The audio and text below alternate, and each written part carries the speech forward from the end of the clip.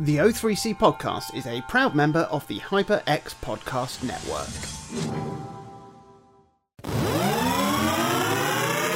Hello and welcome to another episode of the O3C podcast, coming to you from us three folks at O3C Games. My name's Jonathan Dunn and I'm joined by Chris Dow, 40 fine breakfast tea bags, and Minty Booth. To only be enjoyed in a well-ventilated room.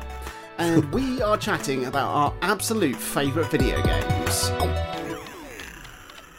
Announcement! If you're listening to this on release day, that being the 28th of February in the year of our Lord 2022, then it is the very last chance you have to enter our 12-game Steam Bundle giveaway competition. First of all, thank you to everyone who has entered and shared our articles. Secondly, if you haven't, do it. All you need to do is go to our website, o3c.games, share one of our articles on Twitter, tag a friend, tag us at O3C Games, use the hashtag O3C Bundle, make sure you follow us, get your friend to follow us, and you could win 11 brilliant games that we have handpicked for you on Steam. And you get to pick the final game in your bundle from our three favourite video games of all time, Half-Life 2, Res Infinite, and Tales of Symphonia. Read, share, game. Also, want to issue a reminder that you can keep up to date with my playthrough of The Legend of Zelda Spirit Tracks, the little touchscreen Zelda game that almost could. I've been a guest on fellow HyperX Podcast Network podcast Chat of the Wild, the fantastic Zelda-centric podcast, for their latest season, where we are playing through Spirit Tracks, a dungeon or so at a time. And it's been an absolute hoot, or should I say an absolute toot-toot, because there's a train. That's great. It's been an absolute treat, and Jeremy, Brian and BC are fantastic chaps to chat with. So if you want to hear how we're getting on with revisiting the handheld classic, it's sort of a classic, innit? Then do subscribe to Chat of the Wild on your podcast platform of choice. Coming soon from HyperX. The Cloud Alpha Wireless gets up to 300 hours of battery life, so you'll spend less time charging your headset and more time charging into the action. Hear audio cues with pinpoint precision thanks to the dual chamber drivers enhanced by premium DTS Headphone X spatial audio. Up to 300 hours of battery, 2 chambers, 0 wires. The Cloud Alpha Wireless. Available soon at HyperX.com, HP.com, Amazon, Best Buy, Micro Center, and more fine retailers. So, we're gathered here today. We're halfway through. This is halfway through our amendments. We said that we would do 20 amendments, and this is the 10th. So, maths being maths, halfway there. How are we feeling? It's tough, isn't it? This is really, really difficult. So many good games. That's the thing. It's not that the games we're trying to put in are not worthy of being there, but it's, you know, we've kind of put the games that were in our 100 on a sort of pedestal, and even the ones that were at the tail ends that were not as strong, obviously, as the ones that are in the upper half, you do feel bad saying, I'm getting rid of it. Yeah. It's really hard to justify each one, so that there's been a lot of soul-searching in putting this together, and I hope people appreciate the actual sweat and tears that have gone into this. I think by their nature, like the games at the lower end of our lists were probably the games that were probably the least objectively good games, but the ones that we kept in our list because they meant something to us personally. Yeah. And therefore, like, they're the hardest ones to reason getting rid of. It feels very, very cutthroat, and I don't like it. But I have to go along with it. Exactly. If I set the rules, I've got to abide by them. Exactly. In unrelated news, there is a work event inside with 400 people. Bring your own booze. Again, we're always so topical. Satire, mate. Like a fistful of lentils. Got our fingers on the pulse. Before we chat about our amendments, though, we're going to talk about what we've been playing this week, and let us start, as we usually do, with Minty Booth. Minty, what have you been playing in the last week and a bit? Okay, so I have actually been on holiday this week. Ooh. Yeah, just a nice little break. We don't go in for sort of big bombastic holidays where we go sightseeing or, you know, fucking Alton Towers or whatever. Although I'm planting that seed because I've never been and I really want to go. It's really fun. I've not been in the house much at all this week. I've been on a stag do and also this little holiday. So, I played a little bit of Ni no Kuni. Ah. I finally gotten past all of the terrible shit that happens. As I mentioned, my mother died. I beat a dog to death.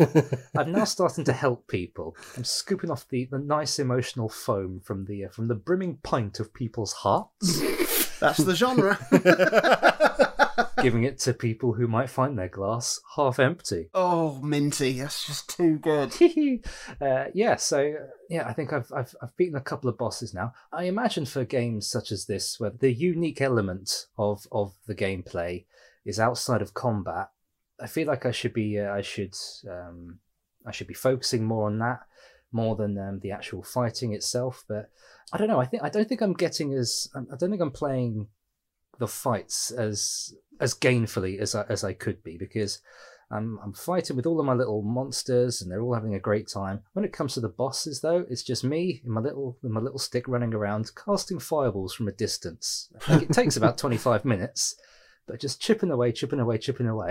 It seems like the only way that I can actually beat them with any consistency, which might be because I've skipped a tutorial here and there because I don't like Mr. Drippy. Oh. Do you know what? I do not, I'm afraid. If you had to either have Mr. Drippy as your companion in real life or a Nopon from Xenoblade, what would you have to do? Drippy. 100%. I think, it would have to be Drippy because he's got... A full vocabulary? He's more engaging than a Nopon. He's more useful.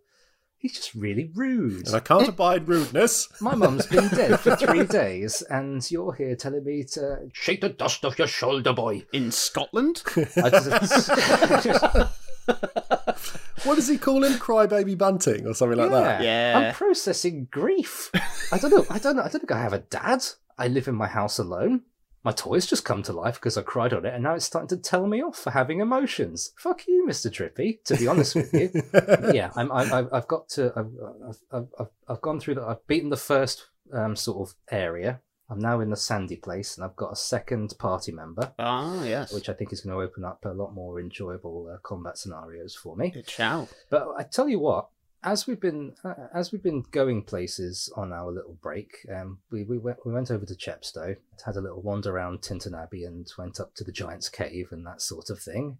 Open world gaming has ruined the open world for me. And I'll tell you why. As we were walking along the ridge, trying to get to this place of historical interest and such as that. All the while, I was I was finding little outcrops of an interesting plant or something, or seeing where a tree had blown over thanks to Storm Eunice. And I think, in Xenoblade, there'd be a treasure chest behind there. Why am I thinking like this? Why can't I just enjoy nature? Oh, exactly. You don't hike all the way up to a cairn and get disappointed that somebody hasn't given you a quest to top it. Yeah, because the weather has been so awful. There was only one other person that we saw on this walk, and he went up before us a little bit of the way, and he was sitting down when we got up to the Giant's Cave. And I was disappointed he didn't have an exclamation mark above his head. He needs a piece of heart. In these cold weathers, we need 3 badger pelts to keep our younglings from succumbing. I had a dream last night that I found a little badger farm in the middle of Cardiff. Oh, that's nice. As for me, I've played quite a bit actually. It's been a little over a week since we last chatted. I did finish. I say finish. I beat the Elite Four in Pokemon Brilliant Diamond and was definitely done with it after that. I mean, it's fine. It's just there's so many archaic features in the game because they haven't really modernised it massively. It's got all the leftovers of all the things that make the Pokemon games really, really stale, even down to, I mean, this is like the 4th generation of Pokemon, and it's still got exactly the same mechanics that were in the very original one on the Game Boy. Like, you've got the big bad guy corporation, you got their base with warp panels in it, it's exactly the same. There's so many surfing routes with random battles. Like Minty said whenever we talked about it, we need tall water to manage the flow of wild Pokemon battles at sea. Yeah. You've got like Oh, I forgot about that. If only there were tall water. the endless Victory Road cave system. Like, it's stark contrast to what the name Victory Road conjures up in your head. Like, if somebody says to you, Victory Road, you're thinking of Rainbow Road, right? You're thinking of all the colours of the rainbow, fireworks, joyful celebrations, jubilance coming out of every U-turn or whatever. It's colourful, it's vibrant, it's exciting, but no. In reality, Victory Road is just brown with a bit of grey, bats and rocks. It's so boring. It's so boring. Like, you've got the HMs gating areas with needless thing like fog and waterfalls. I mean, ride Pokemon are definitely the way forward. They've been doing that for, obviously, the last sort of couple of games now, and it's much, much better. Like, I don't know how many of these things ended up being in black and white as well, Generation 5, but I mean, I seem to remember they started to shake things up a little bit because, 4 generations of Pokemon games being exactly the same and design choices that were obviously initially in there to help the Game Boy deal with a game that was actually quite big. You don't need them anymore, but... Black and White had started to do good stuff with Victory Roads because they still had the HMs and all the rest of it, but they had new Pokemon. So instead of it just being Victory Road, it now has all the little rocks and all the little bats that you've been fighting in all the other caves throughout the game. But now they're a bit bigger and a bit stronger. Like in Victory Road or in Gen 5, you could get the pseudo legendary. There was a couple of new birds. Oh yes, an anteater and the ant that it eats. Oh yes, Heatmore and Durant. Yes, yeah. So baby steps, but yeah, it wasn't until Ride Pokemon where that sort of thing started getting good. Got to the Elite Four, which were actually quite tough. Like, I'm always used to being at a point where I can just one-hit every Pokemon, usually with just, like, 1 or 2 members of my team, but this made me have to, actually back out at one point and rethink my team and my approach, which was quite good fun. But I'm absolutely not doing the post-game stuff. I'm absolutely done with the game now. Like, especially, a lot of the stuff in the game is mirrored in Arceus, which is really, really nice. And it did mean that there were some bits of the game that I enjoyed a lot more than I probably would have done if I hadn't have just played Arceus. But yeah, a lot of the post-game stuff in Diamond is mirrored in Arceus, like hunting down the legendaries and stuff, and I've just done that, so I'm not going to bother doing that. But yeah, it was alright. Like it didn't really feel like a trip down memory lane because I didn't really remember it. But I think it's the least memorable generation of Pokemon. It doesn't really seem to have much of an identity at all, which I think is why Arceus is as successful as it is. And it's probably a good place to start if they're going to revisit other generations with the Legends formula in the future. So yeah, I mean, too long didn't read. Don't bother playing Brilliant Diamond. But over on the PS5. I'm gearing up for Elden Ring, which is coming out in 2 days' time as of this point of recording. It will have been out now by the time you listen to this. And I had one objective, which was to finish Demon's Souls. And I didn't expect myself to actually end up, 1, find the time to go back, 2, find the resilience to get back into it, and 3, have the tenacity to actually finish it off. But I did. I surprised myself a little because Well done. Thank you very much. I girded my grizzly loins quite late in the day, but yeah, check that off my list, and me playing it actually came out of me playing another game on the PS5, which was Kena, Bridge of Spirits, which is something I've wanted to play for a little while. It looked really nice. I bought it when it was on sale for about 20 quid or something, and I thought it would be nice to take something cute and colourful for a spin before descending into Elden Ring.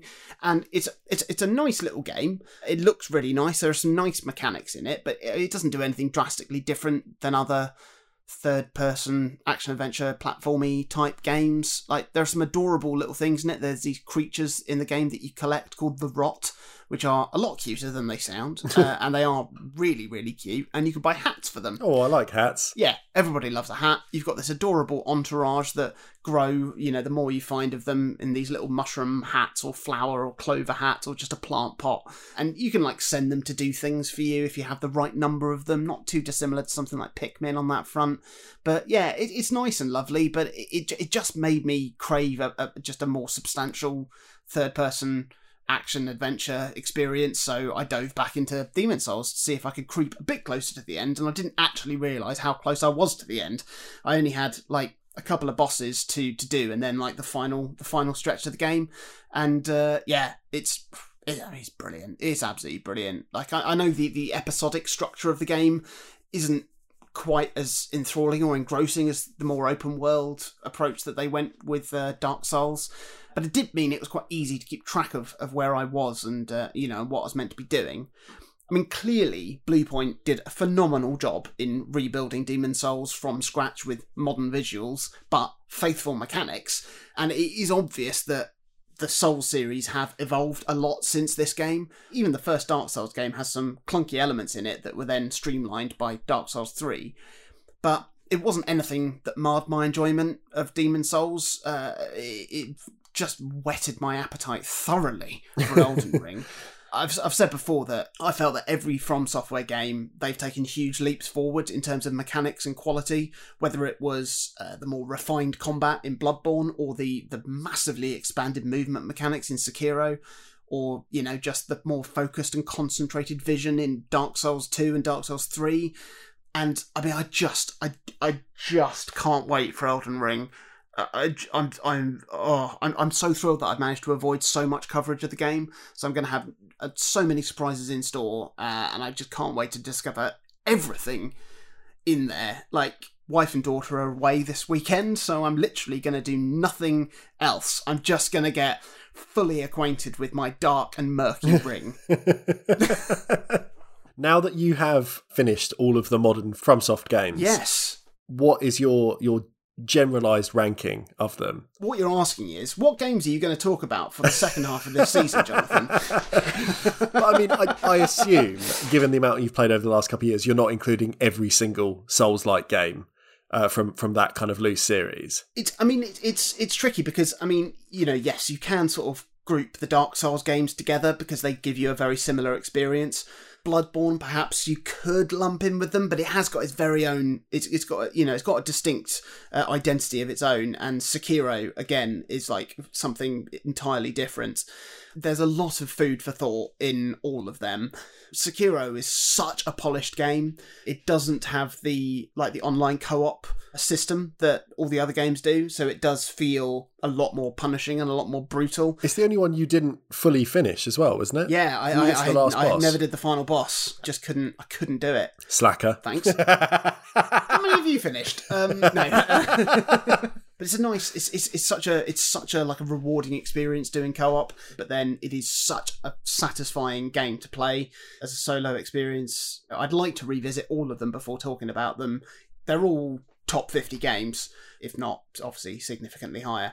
Stay tuned. I will let you know. Okay. What have you played this week, Chris? Well, because I had my half-term week from school, it's been a week of like polishing things off and finishing games. And I got through a fair amount, like a lot of games that I was kind of towards the end anyway, that I finally ticked off the list. So Little Nightmares 2, completed that. Ooh, well done. It finally loaded, did it? It's a really good game, and it's much better than the first game, I think. One, because of the much, much quicker Switch load times. It's like, it's 5 seconds versus a minute and a half sometimes. It's night and day. But also because it expands the world of Little Nightmares to encompass just a much larger area, because the first game is all set inside one ship. And, the game being kind of brought out into the world, it makes for some really incredibly creepy set pieces because it can mix up the locales so much more. I played the whole thing with Georgia again. One section spooked us so badly that I had to put it down and go for a walk. And then we came back to it a little bit later, like a good week or so later. And another part messed me up enough that I turned down playing the game for over a month. Every time Georgia mentioned it, I was like, no, I'm not ready for that.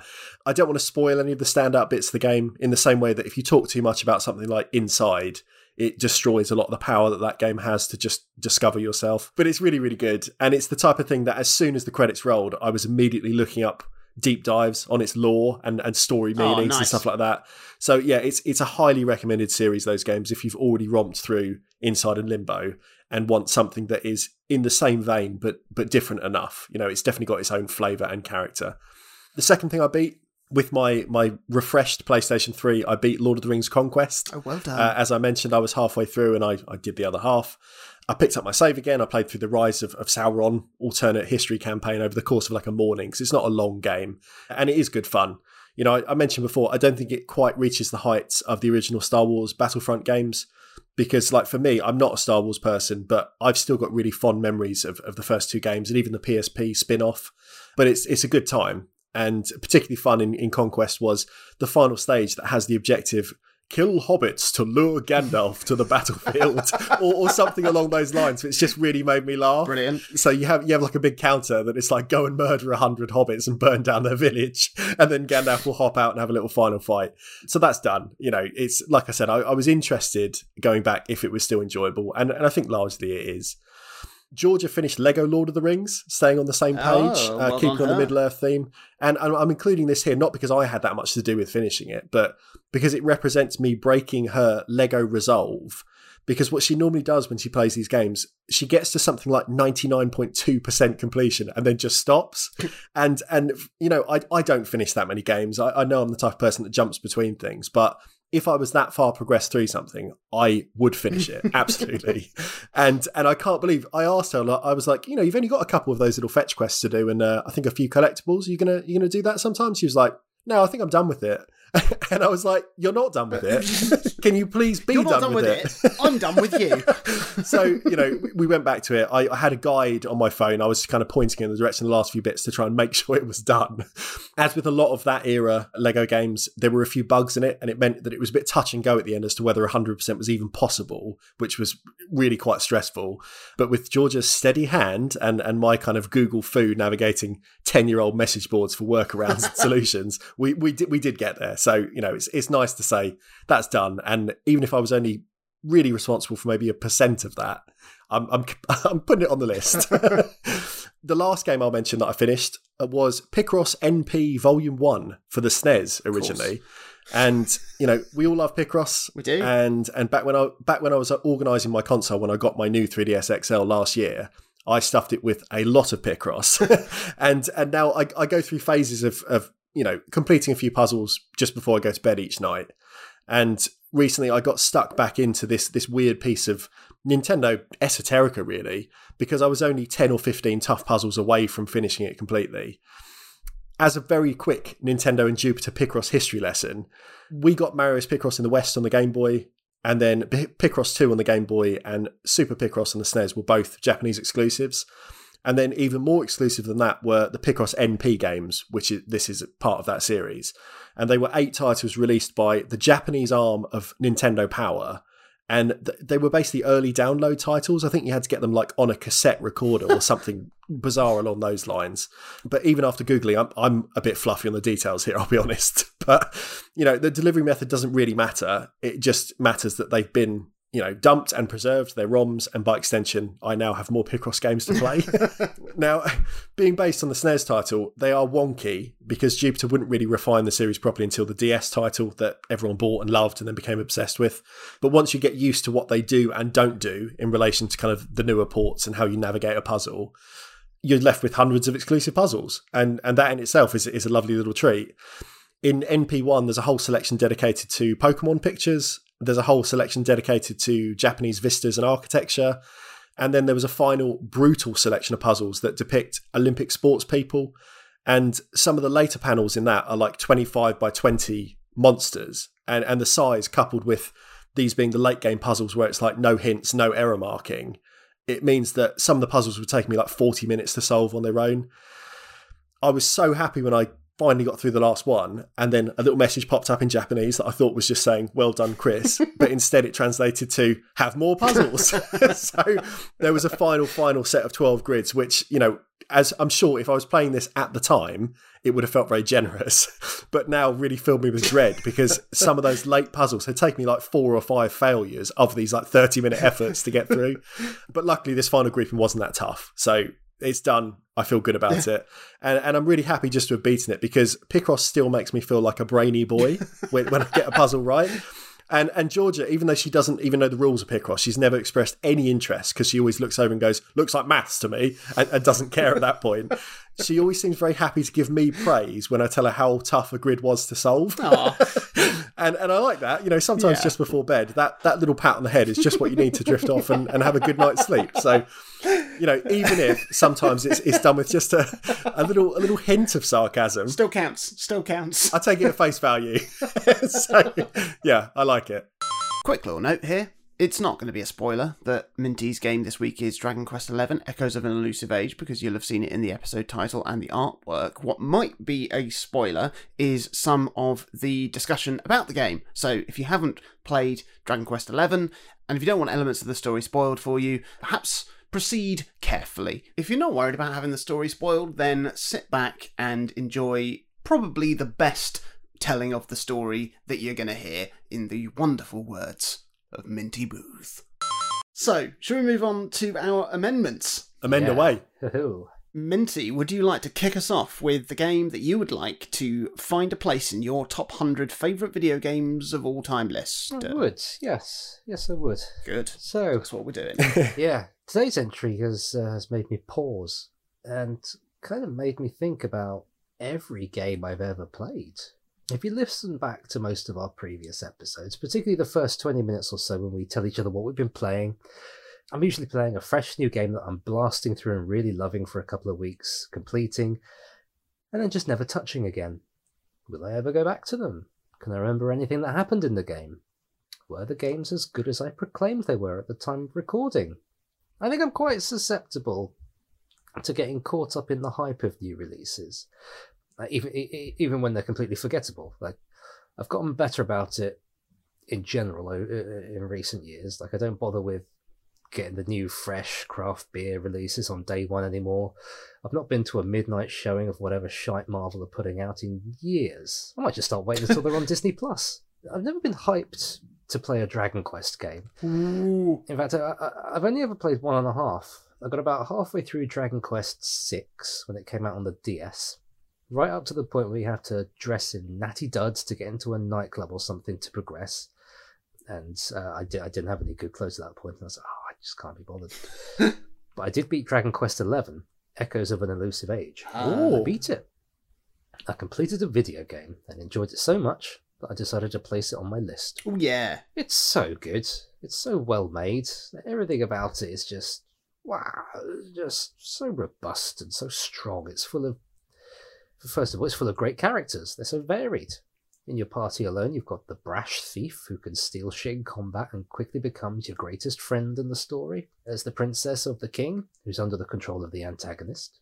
The magic twins, one precocious, one serene. The short and lecherous mage who's actually your grandfather. And Sylvando, the greatest character in any game ever. A flamboyant and carefree entertainer whose only desire is to bring smiles to the world.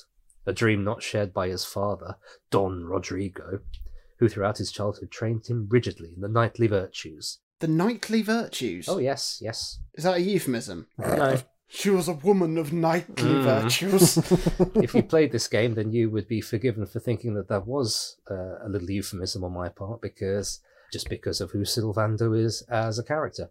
It's stuffed full of classic RPG action as well. There's turn-based combat, which we love. It's kept fresh with varied enemies and the different abilities of your party members. No random encounters anymore. You can see everybody out in the environment, so Gone is just being scared of taking a step here and there and just praying that you don't get attacked by something when you've got like 10 health before you get back to the village. Avoiding the tall water. Yeah, just avoiding the tall water. There is no tall water. It's just wall-to-wall puddles, and that's how it should be done. It's lovely seeing all the classic Dragon Quest monsters in not just 3D, but HD too. Who doesn't love the bright and enjoyable designs of Akira Toriyama? Well, not me. I love them. Quests, side quests, rare monsters, towns and caves stuffed to the brim with lore and clues are everywhere. Each new place has a problem or two to solve, and once you do solve the problems, the efforts of your actions are seen from that point on, which I appreciate. In the classic ice region, there's a little town called Sniffelheim, where everybody is frozen. Once you break the curse of the Ice Queen or whatever, everybody thaws, and that once eerie and quiet town becomes bustling once more. Something I really like about Dragon Quest XI is how it fakes you out with endings. For the first part of the game, you're on the trail of Mordegon, classic evil wizard who's possessed the princess's father and is driving him to be antagonistic. He wants to use the power of the Luminary, who is the main character, and the world tree, Yggdrasil, to rule the world. It's simple stuff. The big bad uses big power to do big bad things. During this time, a mysterious being summons something called Erdwin's Lantern, which is a big old orb in the sky that's thought to be the spirit of the original luminary, watching over the world and protecting it from evil. Mordegon destroys it as you're searching for the materials to make a sweet-ass sword to replace the one that he stole from you during your first encounter at Yggdrasil. So you go back there, you defeat him, the credits roll, and you're happy that you saved the world, but a little sad at the same time because one of your party gave their life for an emotional story beat. Sorry, saving their friends from Mordegon. The game then lights up again once the credits roll to the rest of your party discovering that they can bring her back to life. Not bring her back to life, but stop her from dying in the first place by using that old chestnut, time travel. Oh, going you back love in to see time it. and using their knowledge of the present to prevent her death at the showdown at Yggdrasil. So you do that. You don't let Mordegon get the drop on you, you defeat him in the past and you save your friend. But you remember earlier how in the present day timeline, Mordegon destroyed Erdwin's Lantern. Well, he's not around to destroy it in this timeline, now that you've killed him in a different way, which unleashes the true antagonist of the game. That's right, it was a prison for the real world-ending threat all along. Why, I say to myself, why do we try to play God? Now we've got to kill this ancient evil. But we've got the Luminary on our side, the one whose power can destroy this being, Kalasmos, once and for all. And we do, and that's basically 3 stories in one game tied nice and neatly up with a bow. Dragon Quest XI is... it's stew. It's soup. It's an enormous bowl of well-sauced pasta. It's an unfashionable joint of meat roasted to the point where it falls apart with tenderness. It's an afternoon spent in the kitchen working on something that's rich, nourishing and filling. It warms you to the core and leaves a mark on you that's hard to get rid of. It's an absolute masterpiece. It's up there with the classic greatest games of all time, like your Ocarina of Time, your Dark Souls, all that sort of thing. And for that reason, I'm going to put it at number 15. Oh, wow. Wow. Bish bash bosh, straight in the list. Yeah, so yeah, it's going to be slotted in there, and like those 2p machines at the seaside on the pier, it's going to tumble down and it's going to create a big old chain reaction that's just going to push something a little lower out of the list. So we're going to get rid of number 91, which is Afterbirth Plus. Oh, fair Oh, enough. bin it off. Bin it off. You've already got Isaac in Afterbirth there. Plus It's shouldn't have fine. been in there in the first place. At the time, it was the latest version of Isaac. It was different enough to the original that I felt it could justify it. But no, it just wasn't as good as The Binding of Isaac Rebirth, and I'm sorry to say it. And I'm sorry to say that I put it in there. But now it's gone, and I feel a lot better. We forgive you. So the time has come for me to talk about Hades. Oh, hello. Hades. Hades. Much like you said last week, Chris, I have been trying to structure this season towards something of a crescendo, but then there are these fuzzy mid-list games that sort of have a swing of like 40 or so places, depending on how they measure up when I really stop to assess them and consider their value to me and thus their place in the list. And Hades is one that I've sort of put off talking about for a few weeks because I wanted to find the time to revisit it properly before designating it a home in my list. It was never a doubt that it would be in my list. It is a phenomenally polished game with a brilliant roguelike structure, incredibly tight action mechanics, and a story that is just so beautifully told in a way that I haven't seen before in a game. It was always going to rank in my list, but I've had so many thoughts about the game, and particularly the roguelike and roguelite genres in the last few weeks. Apparently, the thing that differentiates those two genres, the like and the light of the rogue, is down to a level of overall progression that you have in the game. A roguelike, something like Binding of Isaac, where every run you start from scratch, even if you are like 2,000 hours deep. A roguelite is something like Hades, or Children of Morta, or Returnal, or Undermine, where your character can grow and develop and carry perks across runs to give you a sense of overall achievement with every run you do. Ah. And it's this element of the game where Hades really shines, and it's less about the abilities or perks that you unlock to make your character stronger or make your runs easier, But it's the overall story of the game that Supergiant drip feeds you between runs and during runs that makes you want to do another run. Not just to try and get further, but also to die and to come back to the halls of hell to see what new bits of story or lore you can unlock to find out more about this just extraordinary suite of characters. So, a little bit about the overall way the story of the game is presented. Hades is set in the world of Greek myth and legend. You play as Zagreus, who is the son of Hades, and your intention is to escape the underworld and reach Mount Olympus. Every time you die, you return to the house of your father to commune with the other inhabitants in this world, develop your skills, and embark on another escape attempt. And your escape attempts are aided by a variety of Olympians who bestow their boons upon you. And this is how you develop your build every run.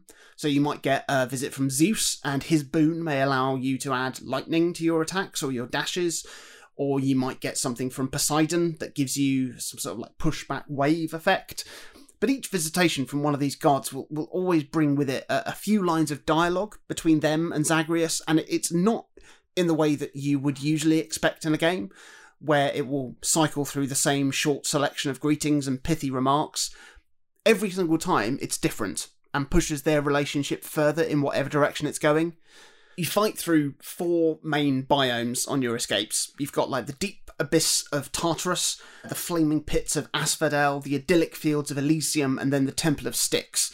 And each of these have a fantastic sense of style to them. They all feel markedly different and have vastly different enemies and enemy types in them. And the bosses of each of the biomes are also not just a boss you twat out. They are also characters who have arcs that develop with Zagreus. And there are also permanent inhabitants in these biomes. You can run into them and they will also maybe try and help you with your escape, and they're all incredibly rich, detailed, layered characters in all of their variety and all of their oddities. One of the brilliant things the game does with the story is acknowledge that you're doing these runs. Because it's set in the underworld, if you die, you go back to where you started, and the conversations you have with all of the characters acknowledge that you're trying to escape again, or you've killed them before, or you've lost to them before.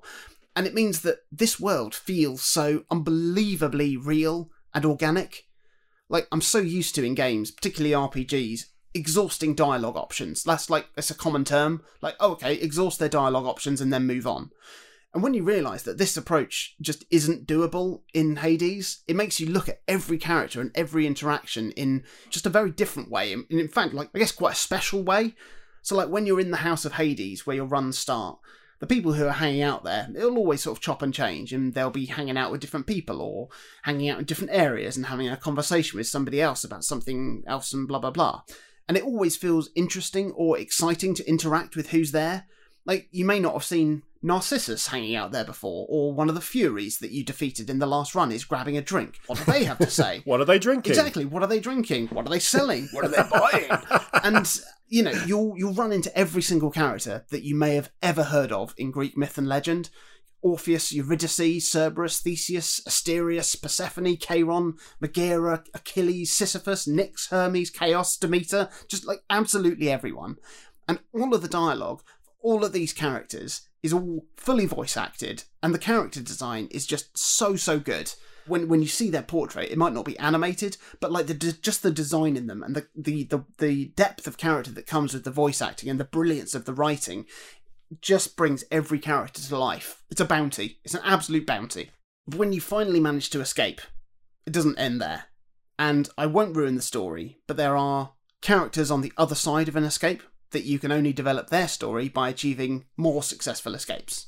And that alone is enough to make you want to do more runs, but the game also caters for making your runs more interesting beyond this point to give you, proper reasons to keep playing. And after you've made one escape, the game introduces a mechanic called the Pact of Punishment, which basically means you can customise your runs to make them harder with different options, and this will yield greater rewards and allow you to get the rarer collectibles that you need to upgrade certain things even further. And it's just a game that is just so perfectly balanced. I mean, particularly just in terms of its structure, like even down to the weapons you unlock to fight with. Each one you can pick a weapon from a selection of about, I don't know, 6 or 7, and it's that gives you the same sort of variety as you would in, say, The Binding of Isaac, picking a different character. You play very differently with each of the weapons, so you've got a nice bit of variety there just from the start. But there's nothing stopping you from finding your favourite one of these and just sticking with that. But before every run, one of the weapons will be selected to give you a certain bonus, which encourages you to then keep changing the weapon you're using and, what you're fighting with. And then, of course, that will all change depending on what boons you get in a run, how they combine with other boons, what synergies you find. But also the game gives you a lot of control over how you're structuring your particular run. In that, like, when you clear a room, there'll often be more than one exit point from the room. And above the exit doors, you'll see what type of reward will be waiting for you if you clear the next room. It might be an icon of a certain god, so you're going to get their boon. It might be a shop symbol, so you can go and visit Cheiron and buy some stuff. It might be just a particular reward type, like it might say, you might get more coins, or might get more of whatever sort of currency, or anything else.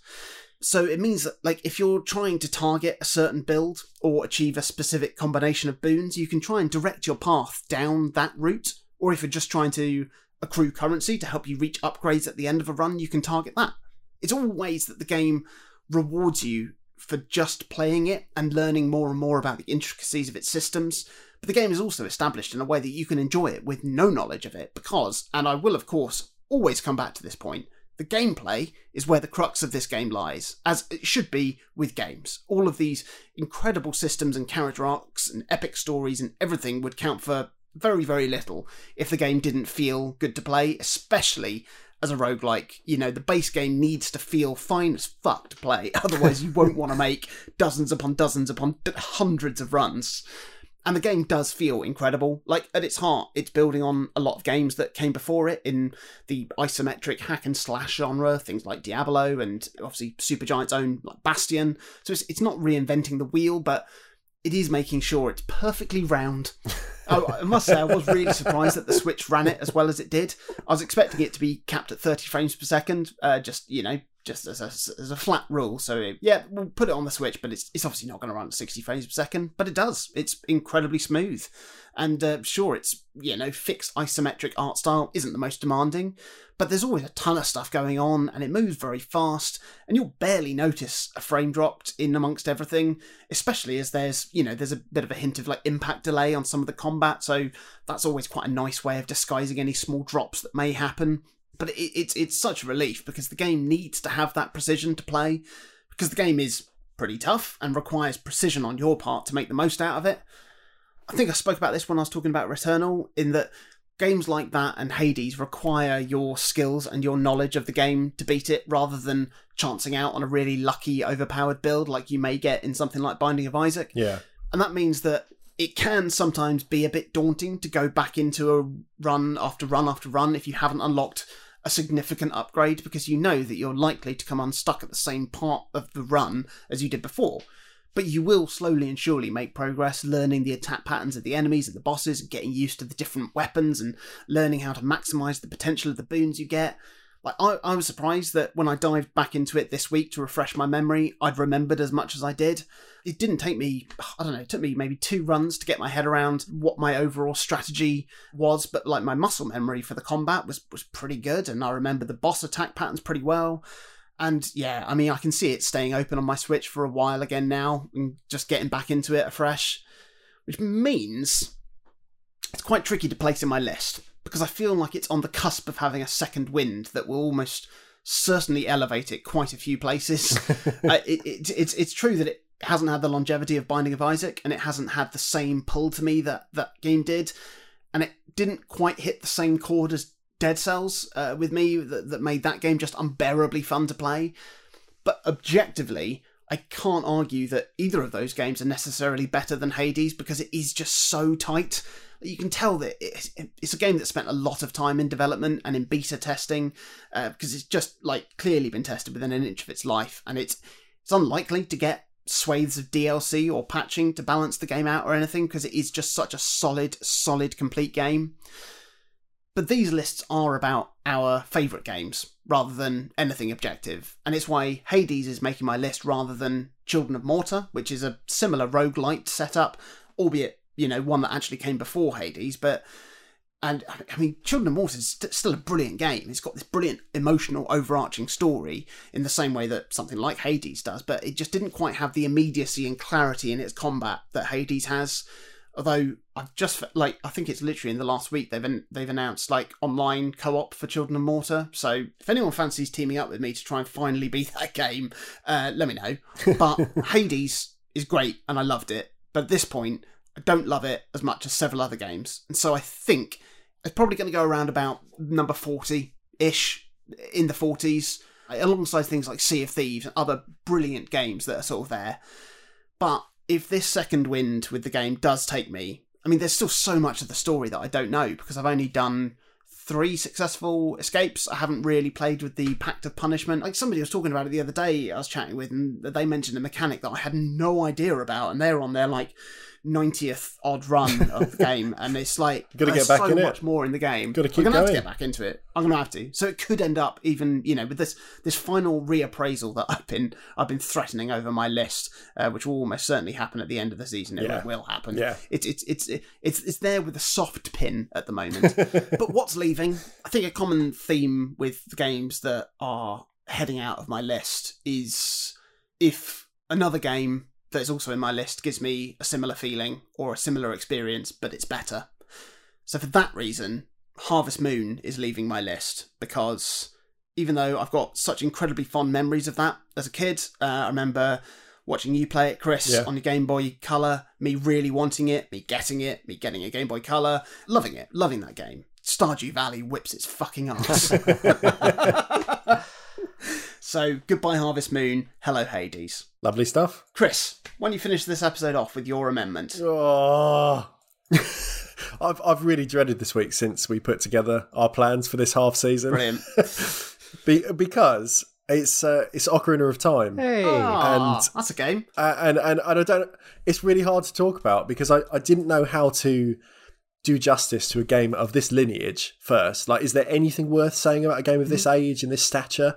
And also a game that, between the two of you in your list, we've probably already talked about for 45 minutes of your monologues. You've said a lot about it and everyone loves it. So how do I make my words carry any credence whatsoever, given that I've not even finished the fucking thing? Basically. And feel free to step in at any stage and say, you can't do that if you wish, but I'll do it anyway. I'm going to talk about why everyone should at least go out and buy a 3DS, and everyone should play an hour or two of Ocarina of Time in 3D. The 3DS is a brilliant, brilliant machine. Yes, it is. Quite apart from being able to play thousands of regular DS games, providing they don't need a GBA slot peripheral like Guitar Hero on tour, the 3DS library on its own is very, very strong in and of itself. And we got new entries in franchises like Fire Emblem, Luigi's Mansion, we got a great Mario game, we got a great Mario Kart game, we got greatest hits packages for WarioWare and Rhythm Heaven. We got about 100 console-exclusive RPGs like Bravely Default and Shin Megami Tensei games and its adjacent spin-offs. There was all the Etrian Odyssey dungeon crawlers. You name it, there's a game for you on the 3DS. It also had a small selection of ports from other hardware that in almost every case made the 3DS its new and natural home. So Dragon Quest VIII and Tales of the Abyss both made their way from the PS2, and despite the console outstripping the 3DS for power, the internet consensus seems to agree that the handheld is probably the best way to play those games these days. Resident Evil Mercenaries, the arcade mode that I think started in Resi 3 or 4 maybe, it had a fully fledged expanded port that somehow didn't look that much worse than Resident Evil 5 that it launched alongside. And it's still just about the only Resident Evil game I've actually put more than an hour or two into because A, it launched when the console was starved of new games, so I picked it up. B, it fit really nicely as a pick up and play thing because it was just an arcade game. And C, not that scary. So I was fine with that. You can even play Metal Gear Solid 3 on the 3DS in a bespoke port that it may run a little bit slowly when you play it in stereoscopic 3D, but it made up for it by implementing just insane meta jokes, like taking away the stereoscopy when Snake loses an eye in the game. Brilliant. But only when you view the action in first person. Oh. So when it's in third person, you get the full incredible. view. And then when you zoom into first person, it just cuts one out. It's amazing. That's brilliant. I had no idea it did that. There's also there's a small and not insignificant trio of N64 conversions. So we got Star Fox 64, which is now de facto the best way to experience that rail shooter, and the Zelda duology of Ocarina of Time and Majora's Mask 3D. Now, I was always a 3DS stan, as the kids say these days, and so I diligently bought all these games, but I was never a Zelda stan, as has been very obvious over the course of this podcast.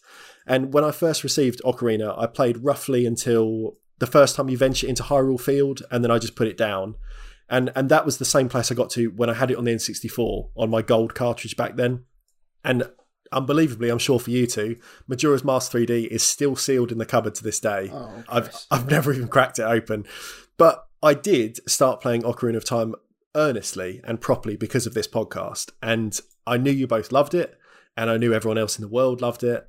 And back in, I guess it was about December and January of 2020 and 2021, during the earliest rumbles of the pandemic, I was getting the train pretty much every day up and down from London to visit mum in hospital.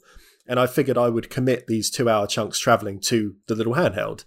And I did, to my extremely limited credit. You know, I'm not asking for a real pat on the back here. I progressed further than I ever had in the game. And I think I beat the Forest Temple. So maybe, is that about halfway through the game, maybe? I mean, maybe. Or not. Maybe. Yeah. Maybe. Give me something. Yeah. What I love about this game, and what I love about the part of the game I played, at least, because like I said, I'm not going to pretend I beat it. If we ignore the gamey part of the game for a minute and just imagine Hyrule in this truncated N64 iteration, if it was a setting for a walking simulator, with the 3D slider all the way up, I think Ocarina of Time may present one of the realest feeling locations I've ever just wandered about. And I find it absolutely mad that it manages to do this despite being, as I mentioned, pretty diminutive in terms of actual square footage. Like wandering about any area, you're never that far from a visible wall or an invisible stopper that acts as a wall. And yet the depth that was applied to this third-person adventure makes the whole thing feel just immeasurably expansive. And in the same way that if you stick on a VR helmet, it's not that hard to be immersed by quite small spaces, because no matter which way you look, your view is always taken up by the space the developer has rendered for you. Ocarina of Time somehow manages to make me feel a similar sense of being, even when I'm sat on a busy commuter train, viewing the action on a screen that's, 3.5 inches across? You know, there's so much potential for distraction just outside of those bezels. And I felt so absorbed in that place that it blows my mind. It really does. We've all mentioned, and I've lamented time and time again, that gaming losing glasses-free 3D, probably forever, makes me very sad. Yeah. And of all the examples I'd use to try and sell this technology, Ocarina of Time, and by natural lineage, the bananas port of Xenoblade Chronicles are the games that best deliver on what glasses or headset-free 3D can really offer, because it just makes a little place seem that much more real. Like it's such a small trick, but it really does twig something in your brain to just feel like a place. And whether that's in the fixed cameras of Link's little house in Kokiri Forest, or the streets of Hyrule Castle Town, or the more open vistas of Hyrule Field or Gerudo Valley, there's just a presence to it all. And, you know, even with the boost in texture quality that the polygon models got in the 3DS port, it's still hardly a technically advanced game visually. And yet if you whack the depth slider up, you're there. You're right there. I do really want to finish this game, honestly. like I do. But I've articulated this in a way before that there is a weight of expectation to it, similar to the Metroid series, that I find it quite difficult to push through. And, you know, as something in contrast, I felt quite buoyant by the number of people who barely made it off the Great Plains in Breath of the Wild, because it felt like it gave me a pass to just spend however many hours I wanted to play just fucking around and finding out, you know, just digging about this massive place. And instead of chasing down the big bads or really accomplishing anything, I could just enjoy it for what it was to me. But because Ocarina isn't as expansive or that long, or to be honest, that difficult, you know, it means I don't have that same excuse, and I really should finish it. And knowing that I haven't, it does sit kind of sorely with me. But again, it's all about how you perceive things. And for me, I'll finish a game like Big Bobby Car because no one cares if I finish it. Yeah. And no one cares if I start it, if we're being totally fair. But everyone who has a passing interest in games has an opinion on a series like Zelda, and they have an opinion on others' opinions of Zelda. And I think that's the thing that scares me, because I don't want to get Ocarina of Time wrong in the eyes of the faithful. I don't want to get to the end and go, yeah, I didn't really care for the story, actually. I didn't really like that bit, or the big boss, or whatever. And that's what worries me, that I'm going to get through it and just kind of be kind of so-so and shrug my shoulders. This week, me and Georgia have watched Squid Game on Netflix, and I really enjoyed it. But I'm incredibly glad I didn't watch it at the height of its hype, because the bar at that stage for something's quality just isn't set fairly when everyone is talking about it. And annoyingly, Ocarina of Time, for being such a milestone gaming release, there's never ever going to be a time when it's not being talked about. And therefore that elusive bar, at least in my own head, is just permanently fucked. Like, there will never be a point where I can say, this is my opinion on this thing, because it only takes loading Twitter once and you'll see something about Zelda or Ocarina of Time pretty much daily. Yeah. Like, it's everywhere. So I will say, though, wherever Ocarina is going to go into the list today, I very much reserve the right to move it about again if I do pick it up and finish it in the next 10 weeks or so. So, it's it's fluid in placement, I'd say. Yeah. So, taking a game out, what's going to leave? I am going to boot out Sid Meier's Pirates today. It is a great soft strategy game, but it's one that I haven't played again on any format in any capacity since we made these lists. And it's currently sat at number 71, I think. And give or take the odd game, I've revisited pretty much everything up to that point. I've played games like Burning Rangers and Fighters Megamix on the Saturn when I set up the emulation station. I played mobile games like Super Hexagon and Desert Golfing when I got my new phone a year or so ago. Even Excite Truck got wheeled out for an afternoon last time I pulled the Wii U out of the cupboard. But Pirates, for as much as I remember enjoying it, it just hasn't pulled me back. Originally I played it on the PSP. I think I have a copy on my old Xbox. I could play it on Steam. Like, I've got it places if I wanted to, and I haven't bothered.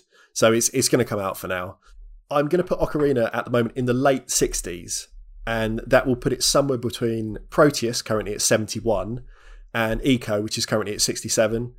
And that's because, for me, Ocarina of Time manages to be a better walking simulator than Proteus by nature of how real things feel in stereoscopic 3D. But Eco still takes some of the exploration and adventure that Ocarina of Time managed to codify essentially in the N64.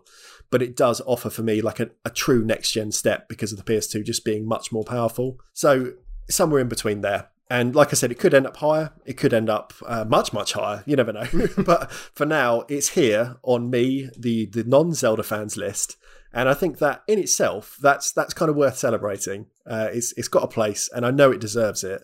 I just don't know if I'll ever really get the boost to get to the end. I really hope you do, because I love hearing you get very philosophical about all kinds of aspects of games that will just totally not occur to me or probably anyone else.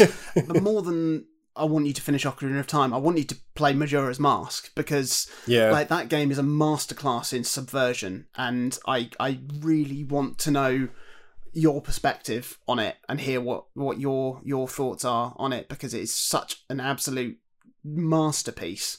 So yeah, I'll always be rooting for you to finish Ocarina of Time and to start Majora's Mask.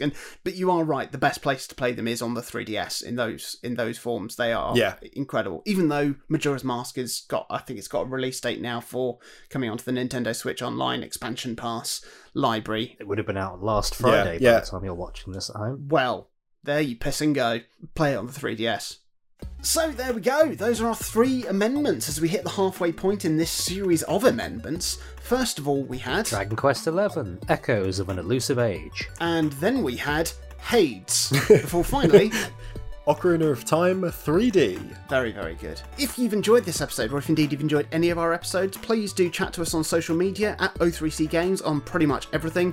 Don't forget to get your entries in for our 12-game Steam bundle giveaway. We'll be revealing the winner of that in the next couple of weeks, so get your entries in, stay tuned, you'll be in for a treat. If you want to get even more involved in what we're doing, we have a Patreon page, patreon.com/O3CGames. There's links to it on our website as well, at o3c.games. If you head over to our Patreon page, you can see all manner of perks that are available for a variety of pledging tiers. Most chief of them is access to the Discord server, which we have, which is just a fantastic place to chat with us, chat with the other Patreons and some of our special guests from seasons past about what we're playing, what you're playing, just thoughts, opinions. It's brilliant. A few quid a month on Patreon. We very, very much appreciate it. And I mean, you also get like loads of bonus episodes, loads of deleted scenes, outtakes, loads of stuff. It's great. So do please check that out. Or you can reach out to us individually. You can find me on Twitter at Jonathan Dunn. I am still at Chaz_Hodges. And I'm Clement_Boo. And please do join us next week when we will be amending our lists even further. Even further. God, it'll be amendments number 11. Echoes of an elusive amendment.